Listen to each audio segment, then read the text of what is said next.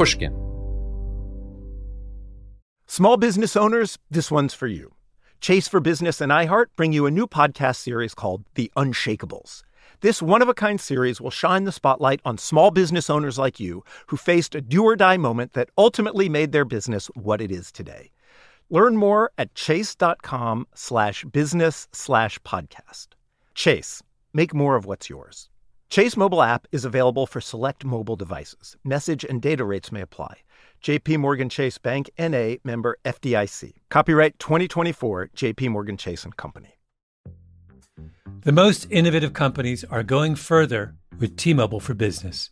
The PGA of America is helping lower scores and elevate fan experiences with AI coaching tools and 5G connected cameras. AAA is getting more drivers back on the road fast with location telematics. And the Las Vegas Grand Prix is powering race day operations with 5G connectivity, giving fans an experience at the speed they deserve. This is accelerating innovation with T-Mobile for Business. Take your business further at T-Mobile.com/now. You know you've got a comeback in you. When you take the next step, you're going to make it count for your career, for your family, for your life. You can earn a degree you're proud of with Purdue Global. Purdue Global is backed by Purdue University, one of the nation's most respected and innovative public universities. This is your chance. This is your opportunity. This is your comeback. Purdue Global, Purdue's online university for working adults. Start your comeback today at purdueglobal.edu. From Pushkin Industries, this is Deep Background, the show where we explore the stories behind the stories in the news.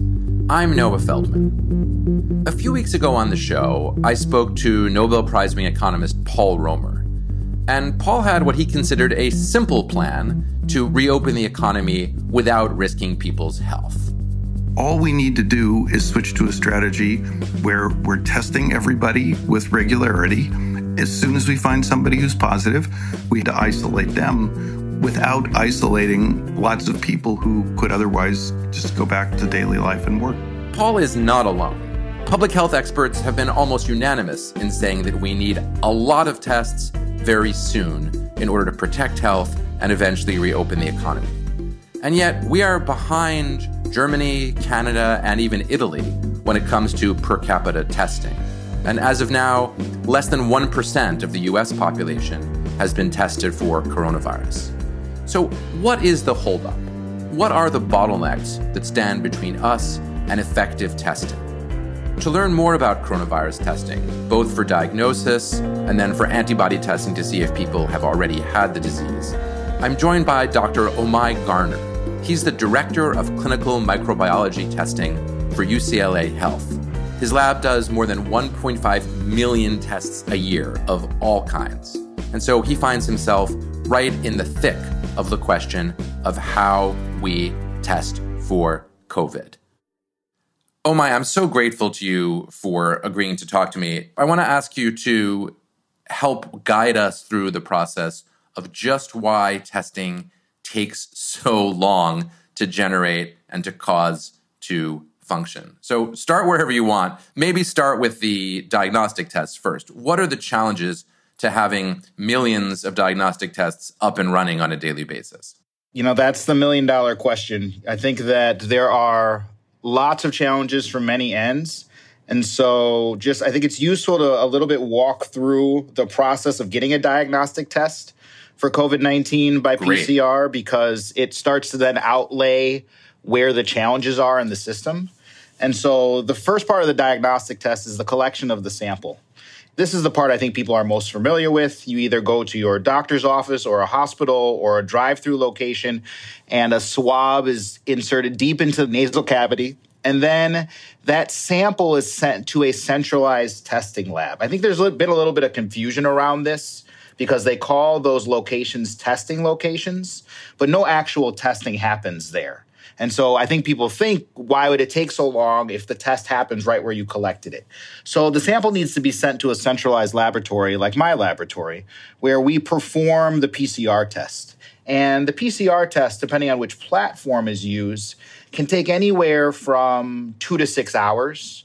And I think this is also something that's not well known, because if the test only takes 2 to 6 hours, why are people waiting 7 to 14 days to be able to get a test result, right? And I think one of the infrastructure challenges around this particular outbreak and testing itself is that there are just not enough centralized laboratories that are able to do this testing right now.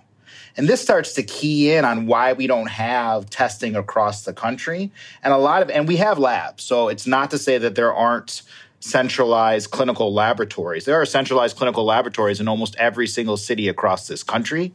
The challenge is that each one of those laboratories does not have the equipment to be able to test for COVID-19. And the labs that do have the equipment, there is such a shortage on the tests themselves that many labs that have the equipment still can't run the capacity of tests they could run within a day.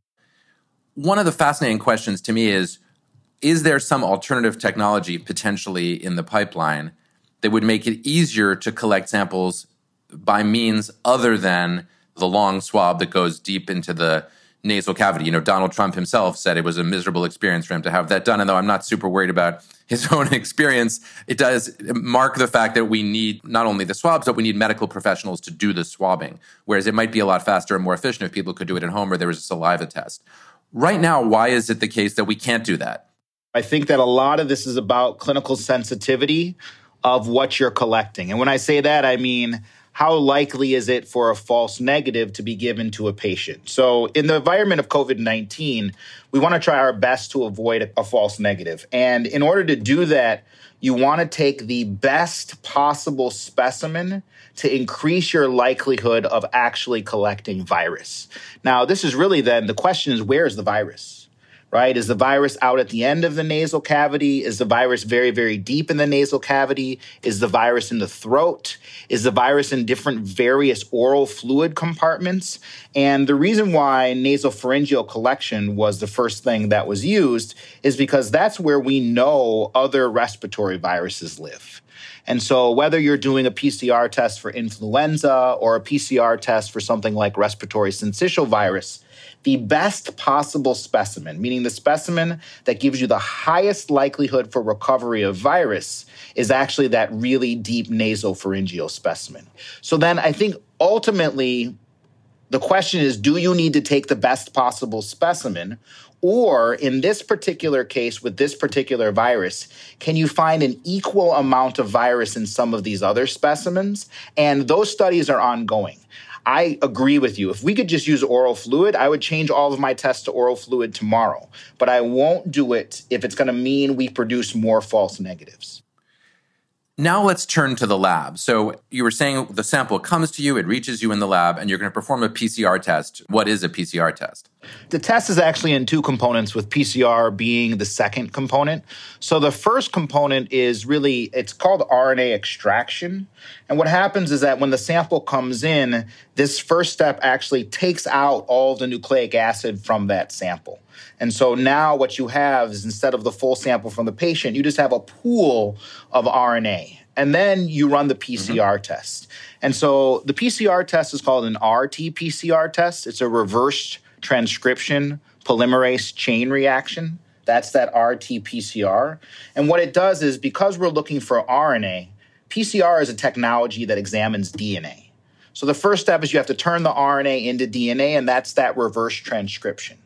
The second test then is the polymerase chain reaction. And the polymerase chain reaction is really a way to amplify a specific target on DNA to see whether or not that target is there. And of course, the target we're looking for is COVID-19.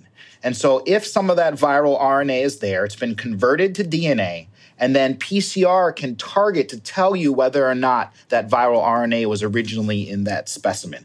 And it's exquisitely sensitive. The tests that we're using in my laboratory get down to about 500 copies of virus per mil of fluid. And so what I like to tell people is that if the virus is in the sample, the test will find it. That's super clarifying and helpful. Now, you said that there are enough laboratories in the United States to handle even a substantial volume of testing, and that the problem is that they don't have the necessary equipment. In a concrete sense, What is missing in these labs? Because if we could figure out what that is, maybe we could talk about how we provide it. Sure. So there are now, somewhere around 12 FDA emergency use authorization approved PCR tests for COVID-19. The challenge is that the manufacturers of those tests need to get those tests to those laboratories to be able to provide testing. So giving an example from my own laboratory, I actually run 4 different FDA-approved tests for COVID-19.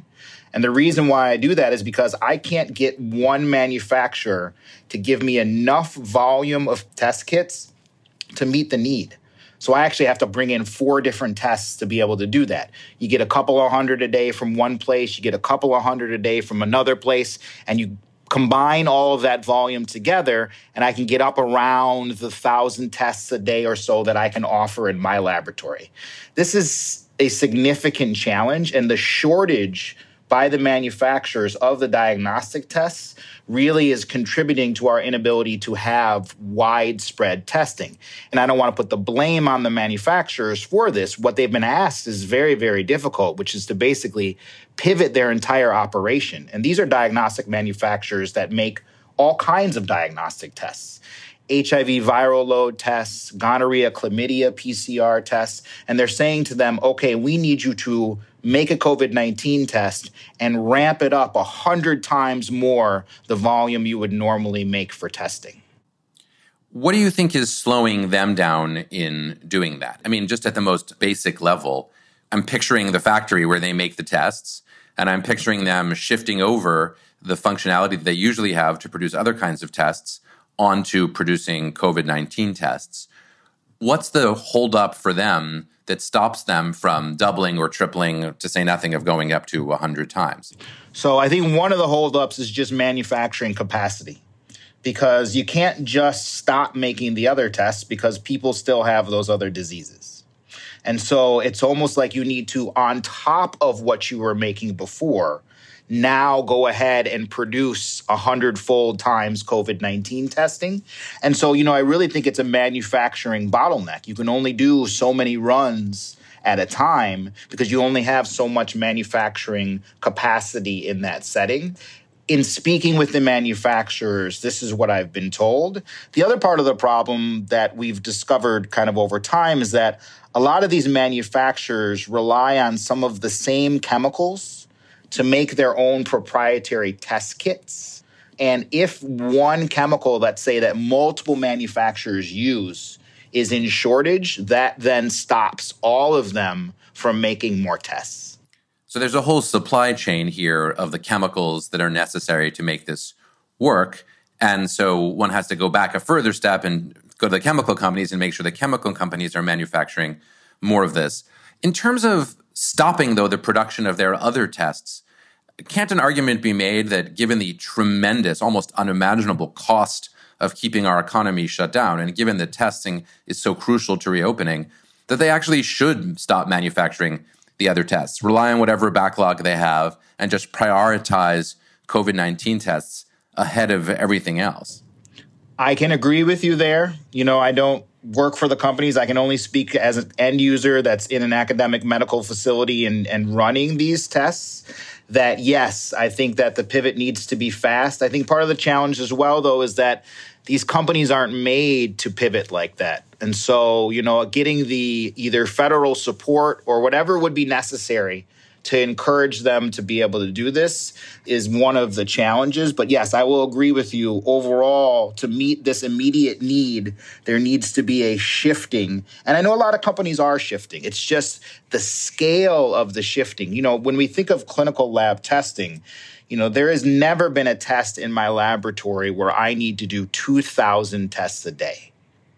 So the scale of this is just, it's mind-boggling from a overall diagnostics perspective, because I don't want to represent it as something like, well, the manufacturers just should have shifted and this would have been relatively easy for them to do and they're negligent to not do that. That's not what's going on. This is really an unprecedented shift that's being asked for, yet at the same time, we have to be able to do it. In your lab, the PCR test, if you have the equipment, can be run in 2 to 6 hours. So what is driving the backlog that causes people to have to wait 7 to 10 days for a result? A lot of that is that every single state doesn't even have large-scale testing that's available. One of our reference laboratories in California, Quest Diagnostics, was receiving samples from New York and New Jersey. Well, if you're shipping samples across the country to be able to have them tested at a facility, and then once they get to that facility, if the queue or line is 200,000 tests long, you can see that it just increases exponentially the turnaround time, which is the expression that we use in lab diagnostics for the amount of time it takes from the sample to be collected all the way to the person getting the result back. Is there any centralized national planning for where tests should go? I mean, it seems very crazy that someone could be tested in New York and then have their samples sent to LA so that a lab there can do the work. But I get that you have to send the tests where there's access. It sounds like the kind of thing which would benefit from a centralized model. I agree with you. I think a centralized model would be helpful, but I think that this is tied into our healthcare system. And our healthcare system is not built around a centralized model. And so I think this is why you see some of the great disparity across the country, is because there is no centralized model. And thus, individual areas, some can be very, very fast, and some may not have access to testing at all. What realistically is going to happen, in your view, if in the next few weeks, sort of like end of April, first few weeks of May, we see an effort to get people back to work, coupled with big companies trying to get tests done for their employees? Eventually, over the course of the summer, campuses like university campuses trying to get people tested in a systematic way. Is that at all realistically doable from your perspective, given where we stand? I mean, you're perfectly placed to give a credible answer to this question because most people are just speaking theoretically. Yeah, I'm optimistic. So within that optimism, and again, I talk to multiple manufacturers of these tests on a daily basis, everybody is ramping up. And as everybody ramps up, I see more and more hospitals, even just in the Los Angeles area, being able to provide testing. And so I think we're moving in the right direction. The question is, are we moving in a direction fast enough to match what we're going to do with changes in social distancing policies? And that's a really difficult thing to be able to predict, because I think the two need to be tethered together. As we increase our testing capacity, I think that's one way for us to start in a responsible way, opening back up, getting people back to work. But, I think if you just flip the switch on May 15th or whatever arbitrary day that's said, it's going to so outpace our pace of testing that we're going to end up right back where we were. So, I think that states that are going to be able to do this in a scientific and educated way to meet the testing needs while you open up, I think that we can be successful at it. We'll be back in just a moment. I've interviewed many successful people over the years, and one thing I find fascinating is many of them don't consider themselves business savvy. Take the owners of Tight Knit Brewing. They turned to Chase for Business for everything from banking and payment acceptance to credit cards, and do all of it in one place with the Chase mobile app. And that's helped these brew-loving friends turn a passion into a business. Learn more at chaseforbusiness.com. Make more of what's yours. Chase mobile app is available for select mobile devices. Message and data rates may apply. JP Morgan Chase Bank, N.A., member FDIC. The most innovative companies are going further with T-Mobile for Business. The PGA of America is helping lower scores and elevate fan experiences with AI coaching tools and 5G connected cameras. AAA is getting more drivers back on the road fast with location telematics. And the Las Vegas Grand Prix is powering race day operations with 5G connectivity, giving fans an experience at the speed they deserve. This is accelerating innovation with T-Mobile for Business. Take your business further at T-Mobile.com/now. AI might be the most important new computer technology ever. It's storming every industry, and literally billions of dollars are being invested. So buckle up. The problem is that AI needs a lot of speed and processing power. So how do you compete without costs spiraling out of control? It's time to upgrade to the next generation of the cloud. Oracle Cloud Infrastructure, or OCI. OCI is a single platform for your infrastructure, database, application development, and AI needs. OCI has 4 to 8 times the bandwidth of other clouds, offers one consistent price instead of variable regional pricing, and of course, nobody does data better than Oracle. So now you can train your AI models at twice the speed and less than half the cost of other clouds. If you want to do more and spend less like Uber, 8x8, and Databricks Mosaic, take a free test drive of OCI at oracle.com/strategic. That's oracle.com/strategic. Oracle.com/strategic.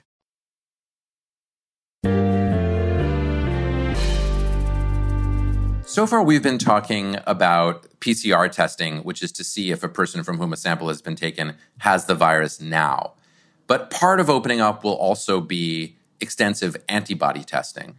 Do you guys do that in your lab? So not yet. I'm going through the validation process now. And so my expectation is that we should go live at UCLA with antibody testing, hopefully sometime early to mid next week. I do want to make kind of a general comment about the antibody testing compared to the PCR, though. So I said there were like 9 to 12 manufacturers of the PCR test. Ultimately, they're using the exact same technology, even though there are small differences between the tests. And so you can really see those tests as the same tests. So whether I offer a PCR test or hospital down the street offers a PCR test, they're all going to be kind of the equivalent sensitivity and high quality. Unfortunately, that is not true for antibody testing at all. And so the challenge of antibody testing is that it was unregulated by the FDA to begin with. So there were a lot of tests that flooded the market that were very, very low quality. And every single antibody test manufacturer, because I've now talked to 5 or 6 of them, are using a different target on the virus to be able to look for antibodies. And that distinctly affects whether or not these tests are cross-reactive and they produce false positives.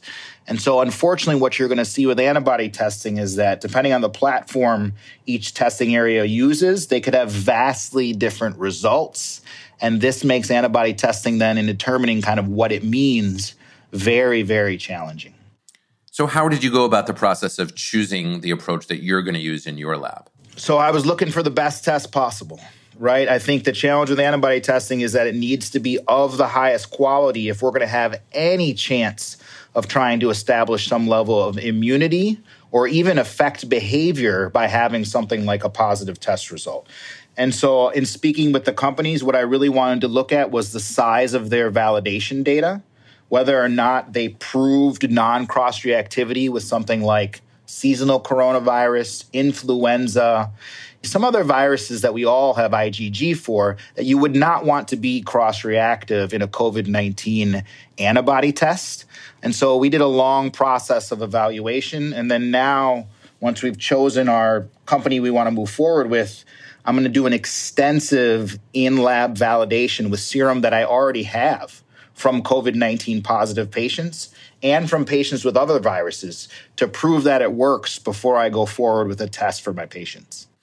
So you're actually doubling up. First, you're choosing what you think is the best test, and then you're going to test it yourself in the lab to make sure that you have confidence in it before you start using it. Absolutely. I think it's the only way. In the current environment, with the amount of antibody tests that are out there, it's just, I have to be sure because clinical decisions are going to be made based on these results. Personal decisions are going to be made based on these results. And so, that's really the role of a clinical lab director in choosing the best possible test.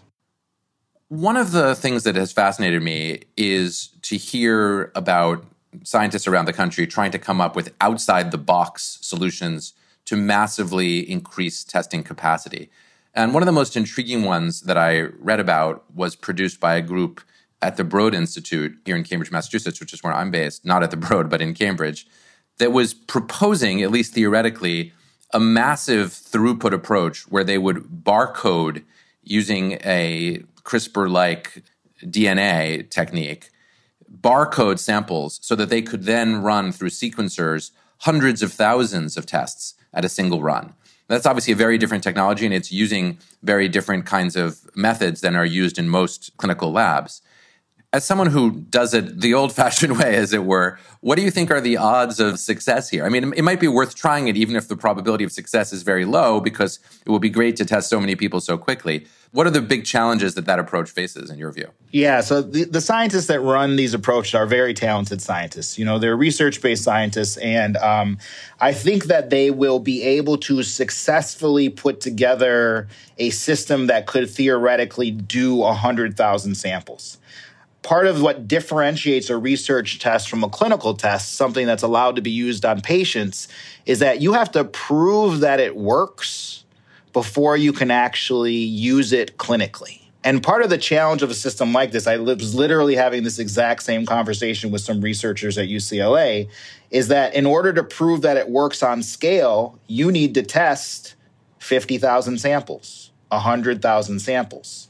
And the challenge of doing that is, how do you get those samples within a research setting under IRB approval and not have it take 9 months, a year and a half, which is typically what these sorts of things would take before you even began to have enough data to submit to the FDA to get approval of your new technique. And so while I do think that this could work, I don't know if it's going to move in a time frame that's going to make it feasible. There are other concerns that I have kind of wrapped up in this. A lot of the challenges of, let's say, the paper that you had talked about, it doesn't use RT-PCR, it uses LAMP, which is a different nucleic acid amplification technology that can have sensitivity issues. This is also part of some other challenges when you pool large things together, is that on an individual sample basis, sometimes you're just not as good as the gold standard. And these would be the things that these places would have to prove to the FDA before they got approval to do massive testing. In addition, while I respect the fact that you can run 100,000 samples at one time, just collecting 100,000 samples, getting them sent to one area and getting them processed to be able to run is a phenomenal challenge that's wrapped up on the pre-analytical side, or kind of even before the testing begins. So I am excited about this because I actually don't think this is going to be our last pandemic. There isn't anything to suggest it would be. And so if we can get things online like this and really start thinking about how the country, when we need to, could pivot to mass scale testing for a virus, that's a really good thing to have in our back pocket. Is this something that's going to work for COVID-19? I don't know if the time scale is actually going to meet up with the technology. If I could close our conversation on a modestly lighter note, but nevertheless an important one, I read that you had said that watching Cuba Gooding Jr. in the 1995 film Outbreak was one of the things that inspired your career path. And of course, a lot of us now feel like we're living Outbreak, the sequel. Yes. What does that feel like for you personally to be, on the front lines here? It's interesting. So 2014, we had our Ebola crisis in the United States. And at UCLA, I was part of the Ebola treatment team. And so in that setting, as an Ebola treatment, a person participating in the treatment of the patient, you have to get fully suited up. So if you can imagine Cuba Gooding Jr. in Outbreak in that yellow suit, that's similar to what you wear when you're attempting to discern whether or not somebody has Ebola. So it was that moment I really kind of had my Outbreak moment. This one I have felt it's a little bit strange because until we kind of all moved forward with masking, it was a pandemic, but everything looked fine. So it was kind of different from the Outbreak scenario. It was like a shift in what I thought a pandemic would look like. And that's what I found to be the most surprising of this whole thing. Hundreds of thousands to potentially millions of people worldwide are going to die of this disease, but it's not like running around in the biosafety level 4 suits.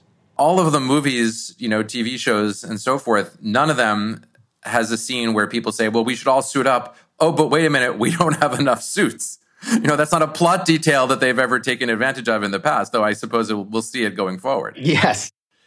Thank you, Omai. This was extraordinarily clarifying and helpful. I really hugely appreciate your step-by-step patience in explaining what you do every day to us. Thank you for doing the work that you're doing, and we all appreciate it. Excellent. Thanks for having me on, Noah. I appreciate it. Listening to Dr. Omai Garner, I had moments of optimism because he himself said that he thinks we are scaling up our capacities in a way that will facilitate a lot more testing than we're doing at present. That was the good news. On the other hand, Omai also made it very clear that there are significant limits to how many tests we can do under current circumstances. We have the shortage of chemicals in the existing tests, we have limited capacity, and when it comes to antibody testing, we still don't really know how well the various tests work. Last but not least, although Omai thinks that some of the most fascinating experimental techniques being proposed to test hundreds of thousands of people at the same time have a good shot of working, he's concerned that it may not be possible for that kind of testing at that kind of scale to be ramped up in time to help us address the COVID-19 epidemic as opposed to future epidemics. Above all, Dr. Omai Garner is a kind of model of the clear-speaking, clear-thinking scientist who can explain things to all of us. And I feel very lucky that he's at the helm of an important lab like the one at UCLA. Until the next time I speak to you, be careful, be safe, and be well. Deep Background is brought to you by Pushkin Industries. Our producer is Lydia Jean Cott, with research help from Zui Nguyen. Mastering is by Jason Gambrell and Martin Gonzalez. Our showrunner is Sophie McKibben. Our theme music is composed by Luis Guerra. Special thanks to the Pushkin Brass, Malcolm Gladwell, Jacob Weisberg, and Mia Lobel. I'm Noah Feldman. I also write a regular column for Bloomberg Opinion, which you can find at bloomberg.com/Feldman. To discover Bloomberg's original slate of podcasts, go to bloomberg.com/podcasts. You can follow me on Twitter at Noah R. Feldman. This is Deep Background.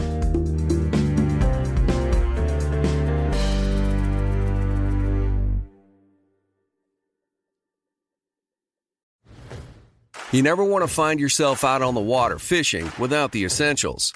So it's best to always pack a Columbia PFG Solar Stream Elite hoodie to protect against the sun. I mean, it provides great protection and it's really breathable so you don't get hot. That's a win-win. Columbia PFG has a lot of great gear. So before you head out on the water, head over to Columbia.com/PFG to shop their performance fishing gear.